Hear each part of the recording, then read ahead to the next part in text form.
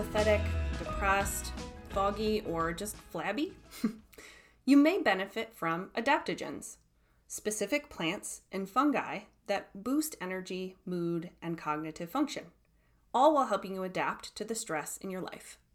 Dr. Kate here with your teaser of part 1 of our adaptogens series. More episodes will be coming your way soon because there are several different types of folks that benefit from adaptogens, and I want you to be able to apply this to your specific situation. As usual, I'm sharing this clip of our subscriber-exclusive episode with you here on the bonus podcast. If you'd like to listen to the full episode, as well as access all of the weekly premium content, just subscribe. You can do that over at www.stressbetterpodcast.com. I hope you enjoy this sneak peek and look forward to having you in the Stress Better community. In this episode, we're going to explore adaptogenic plants that are often used when a person is experiencing stress combined with fatigue. This person is always tired.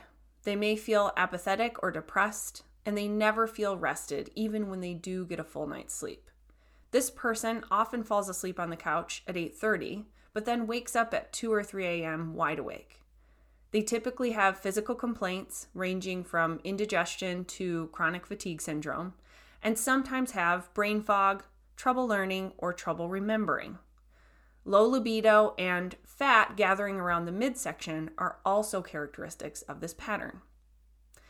In my work with clients, I've seen this about 1 million times, to the point where I could recognize this pattern halfway through an initial consultation.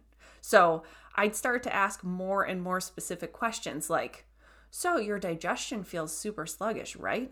And they'd nod. And you should exercise and it would probably feel better, but you're wasted for days after working out, right?